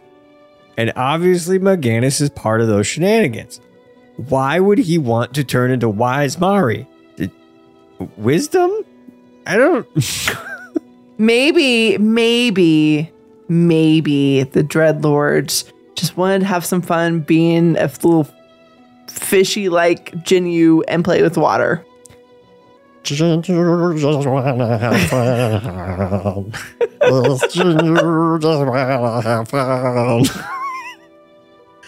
I feel like you just broke half our listeners. What? What's a Jinyu? They used to be Murlocs, right? And then they were hanging out by the Well of Eternity, effectively, and they're we're Jinyu now. What? Right? Just like the friggin' Dark Trolls used to be Dark Trolls, and then they became Night Elves because they're hanging out by the Well of Eternity, and the Jinyu were well, they're sophisticated now, just like those buttheads over there that took over all the friggin' Kalimdor and Queen Ashara and blah, blah, blah, blah, blah, and then she wanted to marry a Titan and blah, blah, blah, blah, blah. If you're new to Warcraft lore, I know that was probably very weird to you, but it's all true. Warcraft lore gets a little weird, let's be honest. Yeah, it's very weird. It's very weird. So yeah, I don't know why they would want to turn into a boss that was part of the Temple of the Jade Serpent. Maybe they want to go back to the Fountain of Everseeing now that the Fountain of Everseeing is fixed, right? Because technically it's fixed. But then again, they were like, hey, everybody, it's fixed. Every other week, it's going to be invaded by N'Zoth. We're like, oh. Thanks. It's bi-weekly fix. That's fine. Yeah, so every other week, they get to use the fountain of ever seeing knowledge or whatever. Whatever. And they're going to be able to be like, hey, but at the same time, if you're just the Jinyu wise Mari, you're going to be like having to nudge the other Jinyu, the wise Lari, to say, hey man, what do you see? Because like we already talked about, if you just turn into the dude, you can't just suddenly magically control the elements. I don't think you can magically use the fountain of ever seeing to see the future, because that's a Jinyu thing, and you're not actually a Jinyu. You're just wearing an Egger suit Jinyu. Yes. Right. Do you agree? Yes. Okay. Okay. What's this next one? What are we doing? You are going to read for Zin the Master, with the Weapon Master from Mokushan Palace. All right, here we go. Zin the Weapon Master. The title of Weapon Master has many definitions among Azeroth's inhabitants. To Zin, it means that Mogu weaponry obey his every command. The king is more than willing to demonstrate his deadly skills to anyone who questions his right to rule Pandaria. What is this? More have come to claim my crown. They are small and weak. Yeah, I play a dwarf. So I'm small. I'm not. But you're not weak. I'm not weak, buddy. For some reason, I always love that voice line. Some have come to claim my crown. It always got to me for some reason. I had to pick that one. So this is that Mogu that was the king of the clans, his last boss of Mogushan Palace. He had those stone lions and lots of weapons swirling around. They had a dodge and some fire attacks, and more blades. And was it because they thought they could rule Pandaria through him? Is it because the Mogu are time forged? What's up here? So he turned into a Mogu because he's going to bring back the Mogushan Empire. They're going to basically re-enslave the Pandaren.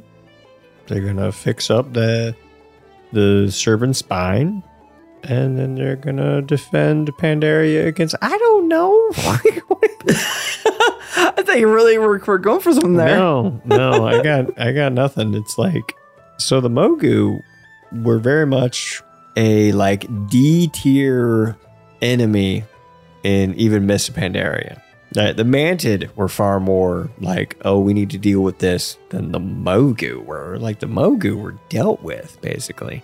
So I'm a little at a loss here. I don't really know what you would want to do to turn into Zin the Weapon Master, because I don't think we know enough about Mogu like culture to really like see what the usage of. I don't really know. I mean, maybe they just saw the title King of the Clans and are like, ooh, yes, let's be him, King of the Clans. That sounds powerful. Unite the clans. Exactly. I mean, no one said that Contessa and Mal'Ganis were super smart, right? So maybe they're like, oh, King of the Clans, he must be important. Okay. Maybe this was a Contessa one. Like maybe. I don't know what's happening. This one feels a little weird. I'm not buying it. I'm not seeing what they're gonna get out of it. Like if you're thinking, cost benefit rate, analysis here. First of all, I don't actually know what the cost is. If it's free, then all right, then turn it into anybody you want, right? Because it's free. But what's the benefit? You still need to figure out what the benefit is. And if you're just like, you get nothing, it's like, well, you get nothing for nothing. So it's like, you didn't gain anything. So why'd you turn into Zin the Weapon Master? Who friggin' cares? Like even Dungeon Fables, we were just like, well, it's the dude with the weapons and that's about it. Thanks for listening, everybody. Bye. I mean, Allie is great at spinning a tale and talking all about how Zin the Weapon Master did this and that. Before that dungeon was built, there wasn't anything before that. That's true. He was just a dude. So I don't know. With the cool voice line. He did have a cool voice line. For some reason, I just really like the heck out of that voice line. It is a good voice line. I'm not gonna lie. Yeah. It's a good voice line. Yeah. All right. So moving on, there is an awkward gap for warlords and legion. They no disguises from warlords or legion. I call shenanigans. They're too busy with their own shenanigans to pay attention to any of the bosses in Draenor and Legion. Draenor, I get. Different alternate timeline. Makes sense. Yeah. Legion, you can also explain they were a little busy. Right? Yeah. So I that's why I'm calling shenanigans. So maybe they were like, well, it might be a little... Shut up, Libby. It might be a little... It's a little confusing if I turned into Helya. Because she's really big. And I don't know if I can make that work. Yeah, but there's like people like Ellison. Like, I feel like there would have been choices in Legion that would potentially be useful to them. That's a little too high up the totem pole, though. Like, if we talk about... Yeah, fair. Yeah, because I mean, Ellison, like, that was such a good fight. Nighthold. Oh, my goodness. Like, I was getting total, like, nostalgia flashbacks as I was listening to Scrubs vs. the World, and they were rating, and they were talking about Nighthold, and I was like, oh man, such a good raid. So yeah, Ellison, fantastic boss, but they didn't turn into Ellison because they didn't turn into anyone in Legion. Because no, which I feel I get it, they were busy, but like I feel like if they had done their homework, there were choices. Question.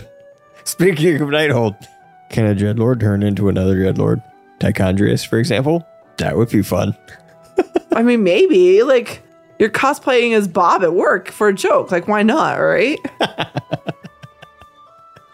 Beats Bears Battlestar Galactica. See? If Jim could do it to Dwight, Mal'Ganis can do it to Tichondrius. Michael!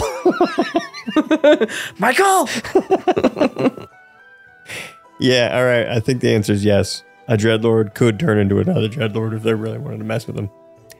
Now, speaking of the lore of the Dreadlords and how they turn into things, does it require them to basically kill the host and make an Egger suit, or at least have figured out after they're dead to turn into them? Because all of the previous examples that we've seen, like in the comics and things like that, like the most famous one is Satan Dathrahan, right? Where it was the friggin' Scarlet Crusade, right? That, you know, Argent Dawn split off. Satan Dathrahan was like, I'm a bad paladin now because I'm all by vengeance and I hate the undead.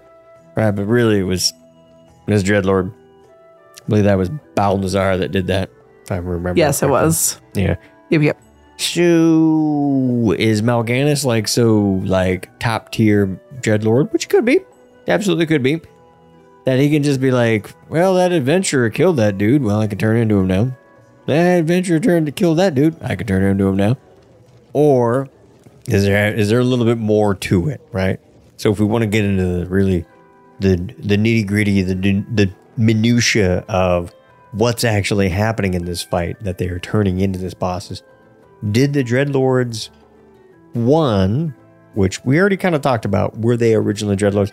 I don't think they were originally Dreadlords. I think when we fought these bosses, they were those bosses.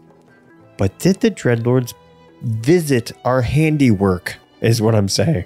Possibly. So why did they visit Wise Mari? Oh, no, it gets worse. Wait till we get to BFA. Oh, it gets okay. worse. Oh, it gets worse? Oh, wow. It gets worse. I didn't read this part. All right. You ready for this? You ready for some BFA? I'm ready for some BFA. Knight Captain Valeri and Tol Dagor. The Knight Captain. Let me get the voice going. Knight Captain. Because it's ridiculous. And I don't understand why this one. So I'm just like distracted by that. Okay. Knight Captain Valeri uses the munitions barrels within the armory to crush her foes. When the munitions barrel comes into contact with fire, it will explode with burning arsenal. Interacting with the munitions barrel will allow safe transportation of it, assuming the bearer is not already on fire. That was the dungeon journal? Let's just say that as the expansions wore on, Wowpedia kind of dropped their game a bit. And so that may have been the actual adventure journal or adventure guide, or that might just be Wowpedia getting real lazy. Because let me tell you, that's a whole other story that we could talk about off the thing. But so for those who are wondering who this is the human that was the third boss of Told to Gore. She was the one with the fire and the barrels, as you kind of heard, and you had to move so they wouldn't blow up and stuff. I'm just gonna look at it on Wowhead now to see if there's a better adventure guide for her. I feel like there isn't. Because why would they pick her? Why? That's an excellent question. And I feel like I know the answer. I don't know the answer. Like I don't get it. Here's the real question. What was Told to Gore? I don't remember. That was the prison. Oh, no wonder I didn't remember. Because I didn't like that dungeon. Yeah, wasn't that the one that would dealt with friggin', what's her butt? The friggin', Catherine Proudmoore's friend that turned out to be a jerk. Wasn't she kind of involved in that? Told to Gore? Kind of. All right. So that's where my brain went. Yep. So anyway, Night Captain Valyria. There you go. Ready? I'm ready. Bring it to me. Night Captain Valyria is in charge of this is just more about her, I guess, not really the official guide, whatever. Night Captain Valyria is in charge of the Ashvane Armory and watching over the explosive munitions within. She has taken an obsessive interest in the power of flames and a worrying thought concerning her position. So did they want to have an excuse to play with fire and explosives? Right. I don't even know. All right, deep cut. Here we go. We're going to figure it out. Just so I can figure out what the Twilight Cult is. We're going to figure it out. So, all right, buddy. Night Captain Valyria was a member of Ashvane's stuff. Right? Ashvane. This is Ashvane. Got turned into a nasty crab lady. Then we beat her up and I got a really good trinket off of her. Remember her? Yeah. Nice. Yeah. Yep. Okay. Yep. So that's what's going on. Night Captain Valyria. So Ashvane. Who is Ashvane working for? Who is Ashvane working for? True. Okay. Queen Ashara. If you didn't know, it's Queen Ashara. She was working for Queen Ashara. Yeah. By the way. Yeah. Okay. So and Queen Ashara is still out there. So maybe this is a stretch. It's like Stretch Armstrong, really stretching it out. Like it's really stretching. But perhaps they were using this as a way to get back into the graces of Queen Ashara. Like, hey, Ashvane, like it's a maybe. It's a maybe. That would even be difficult even for a Dreadlord to get back in with Queen Ashara. But what other options do you have other than maybe a few Naga bosses? We haven't fought any Nagas at all. No, we've never fought a Naga boss. Never. I guess it's the snake tail. I don't know. Maybe the Dreadlords haven't figured that out. Like I don't. They got the hooves. Could be. That they haven't figured that out. That's a tough one. So anyway, that's my only thought is trying to weasel their way in with Queen Ashara, who is apparently out there trying to claim the true throne of power. I believe that is what she's I guess, but honestly, I wouldn't see Ashara giving Night Captain Valyria the time of day. No, she wouldn't. Because she's so far beneath at Ashara. Like, that's just not a thing that would happen. So again, Mal'Ganis and Contessa, apparently not that bright, I'm guessing. Because why would this work for anything? Right. In many ways, I think this was the equivalent of a mount off, right? I feel like the two of them were just like, I got this one. Wow, I found this one. Yeah, that could be. That could be a little showing off. All right. Okay. All right. That could be. That could be. But, what's this next guy? Oh my God. They turned into this is for you. This is for you to read. How do you say that guy's first name? Mansaroy? Mansaroy, I guess. That's how I think we said it. Flame of Fist. So, pow, pow, pow, Flame of Fist. From Battle of Dazar'alor raid. I know this guy. Though they began training together only recently, Mansaroy and Mestra have perfected their teamwork and now present a united front. With both fire and fist, they stand ready to strike down any who challenge the Alliance.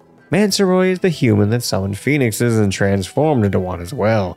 Yes, I remember that fight very well. That was me at the end. That was me adding at the end because it was just that's who he was. This is the Jade Fire Master fight into Dazar'alor. This is the one with the phoenix birds and stuff. This is the one where you had to turn around the right direction. Right, you remember that? Yep. Where it was like things are like they're coming at you. I don't think I ever figured that thing out. You're up on the platform. I did towards the end. It was a little tricky at first. Like, wait, what? Pain in the freaking butt. They're like, you gotta put the tanks figured it out like on day one because the tanks had to figure it out. But as a DPS, you only every once in a while got it, and they're like, "Oh, I'll punch you in the freaking face if you don't place the right way." And I got punched in the freaking face like almost every time. I didn't know what was happening. I was like, "Oh, place the right way, bro, bro." It was. Yeah, it sucked. I didn't know what was happening. Hey, raid team. I didn't know what was happening then. I tried my best. Just writing yourself out. I tried. It's like an expansion ago. It's been a while. They forgive me. It's true. We got past that fight. Yeah, that was a weird one. Now, right? Again, I don't even know. Now, what is Libby? What is happening with this boss? Why would they want to turn into some random punchy, flamey fist man that attacks Dazar'alor? Okay, here we go. Deep cuts. Talanji, right? Talanji hates this guy. Yeah? Because he was part of the Alliance, was attacking, or a thing. I don't know. But... or a thing. We're very informative on this show. Solange's like, screw this guy. All right, I lost it. I never even had anything to begin with. You really didn't. I really didn't. I was trying, in the words of Michael Scott. Sometimes I'll start a sentence, and I don't even know where it's going. I just hope I find it along the way. Like an improv conversation. An improvisation. But yeah, I had no idea where I was going with that. And I was hoping I'd get to somewhere. I was like, Talanji, punchy man. You could pull this out of my ass that I've been growing. Yes. Yeah, we're bringing it back to the beginning. Bring it back. Call back, as they say. Call back.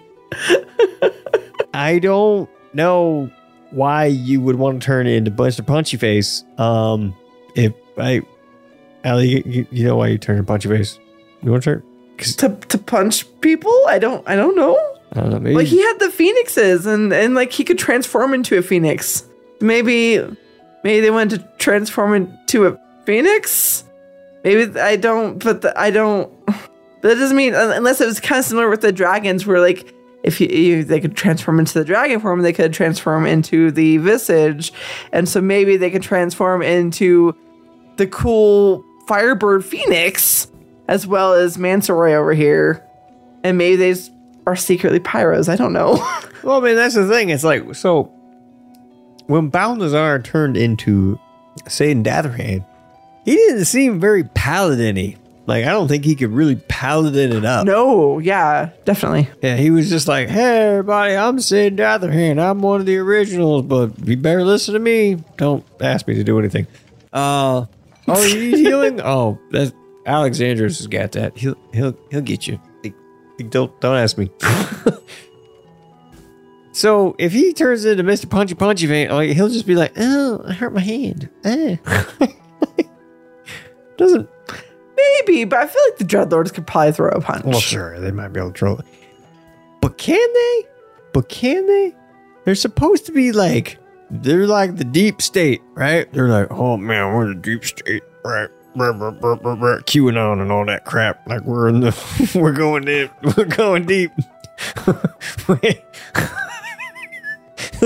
Wow. They're the secret That's all I'm operatives. gonna say right now. They're in the back, and they're just like, hey, we're QAnon. I know what's happening. I don't think they can throw a punch, is what I'm saying. What even? They got their claws. They're like, and they turn into bats. Bats. But yeah, I don't think they can punch. I don't, if you go punch a contest with a Dreadlord, you win every time. Boom. Yep. Okay.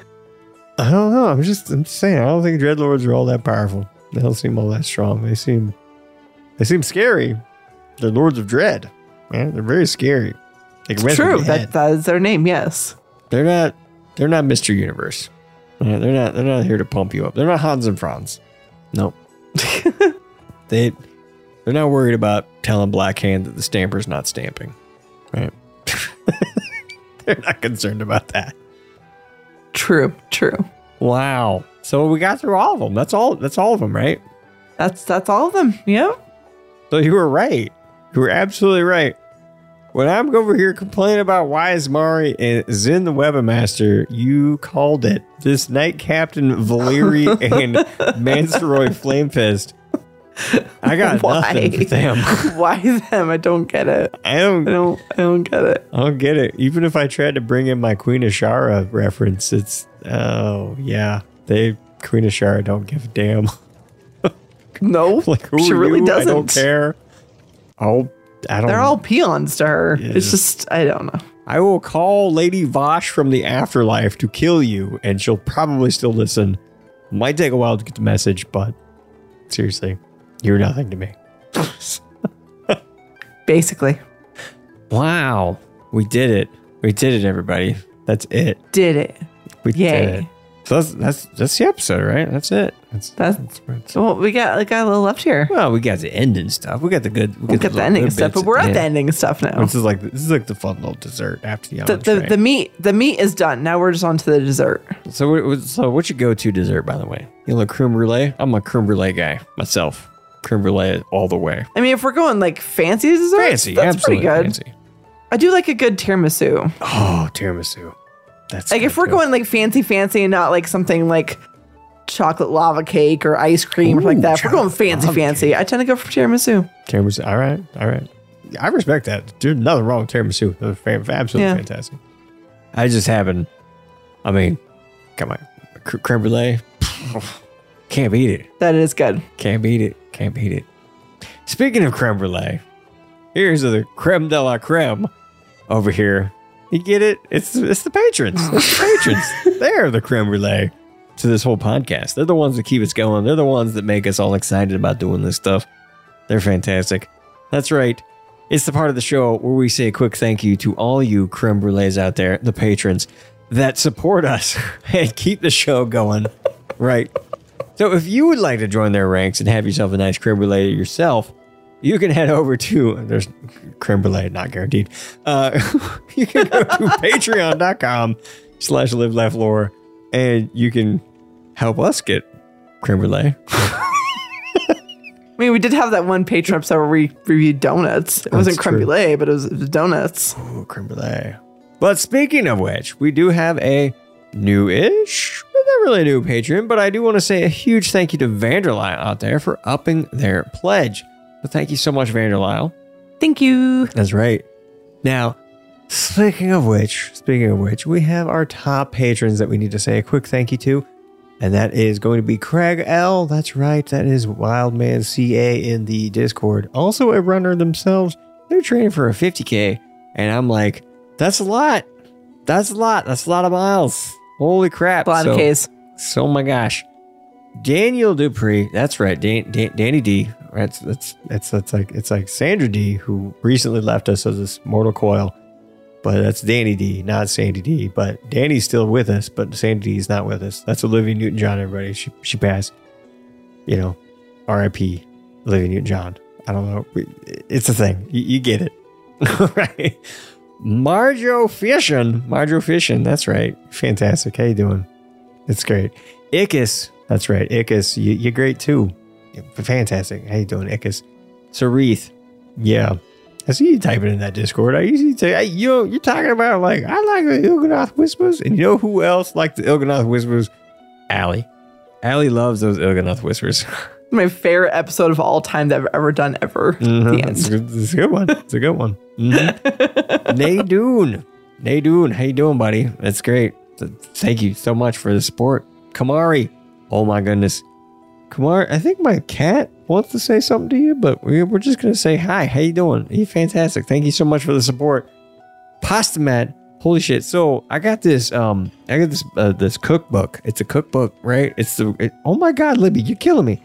It's called Run Fast, Cook Fast, Eat Slow, right? And they got this bolognese recipe and the pasta. Oh my God, it is so good. So every single time I see your name, Pasta Mat, I think of that bolognese recipe and then just the pasta. It's so good. It is so good. All right. Speaking of, remember how we said Vanderlyle up their pledge? Little Vanderlyle's on this list now. Vanderlyle. What's going on, Vanderlyle? How you doing? Mud. Let's go. Hey, what's you doing? So when I think of mud pie, I don't think roly-polies like Allie does. I think straight up the mud pies like with chocolate and stuff like that. So those are delicious. So let's not talk about roly-polies. Yeah. We talk about mud pies. We're doing the straight up like almost like Boston cream or like little chocolate. Yeah, I don't know, just lots of good chocolate mud pie. Apparently we need dessert. We do need the dessert. It's good. Chris Malore, how you doing? Chris Malore, fantastic. Oh my gosh, what's going on? What's going on with his next name? What's happening? This is Padden Warren, aka Dungeon Master Burke. I know that name. And finally, the top patron, the top of them all. Mr. Chorus. Yeah. How you doing, buddy? What you been up to? I see you also are a fan of those Ilganoth Whispers. Yeah, big fan of those Ilgies. So, and that's all of them. That's all of them. So I just want to say to each and every single one of you, thank you. You're fantastic. And all the patrons, honestly, all of them. Even those that I didn't name. Mm-hmm. You get a big thank you from me right now. Just know that I appreciate each and every one of you for what you do. You're wonderful. Mm-hmm. Stories. There's nothing in the world more powerful than a good story. As we do around here, we like to end every episode on a positive note, especially in these days. So I was kind of cruising through the uplifting news subreddit and found this great story about a group called RIP Medical Debt. It's a nonprofit that completely boomed during the pandemic. What they do is they buy bundles of delinquent hospital bills incurred by low-income patients, helping thousands of people at a time. So this group makes these bills basically disappear for these people with no obligation for them to repay. And this was started by two former debt collectors, Craig Antico and Jerry Ashton.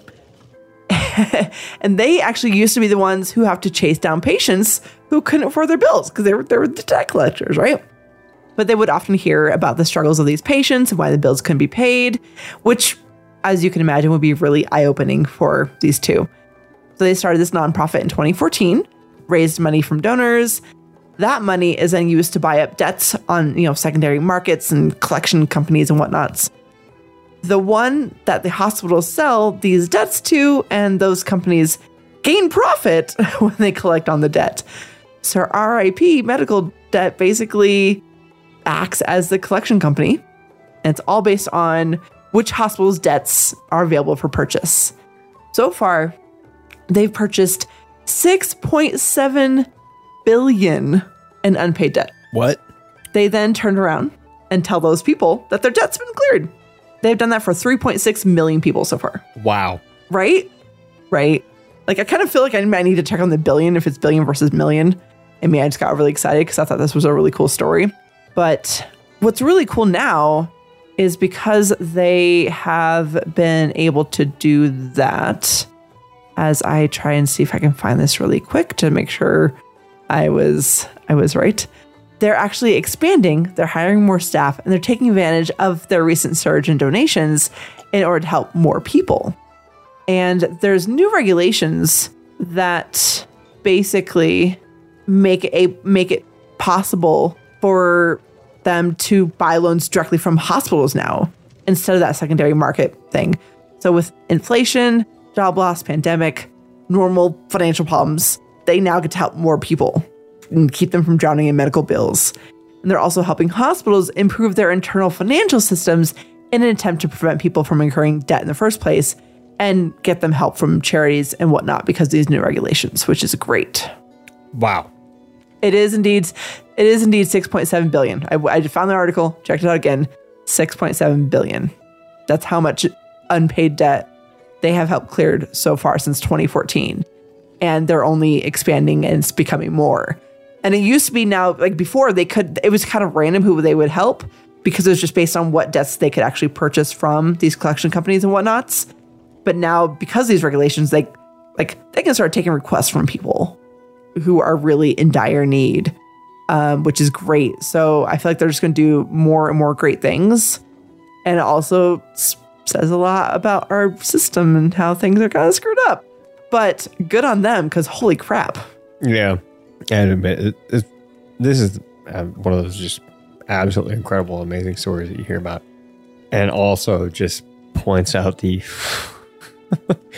the amazingly horrible, awful flaws in the truly just only in America, baby, kind of systems out there. Yep.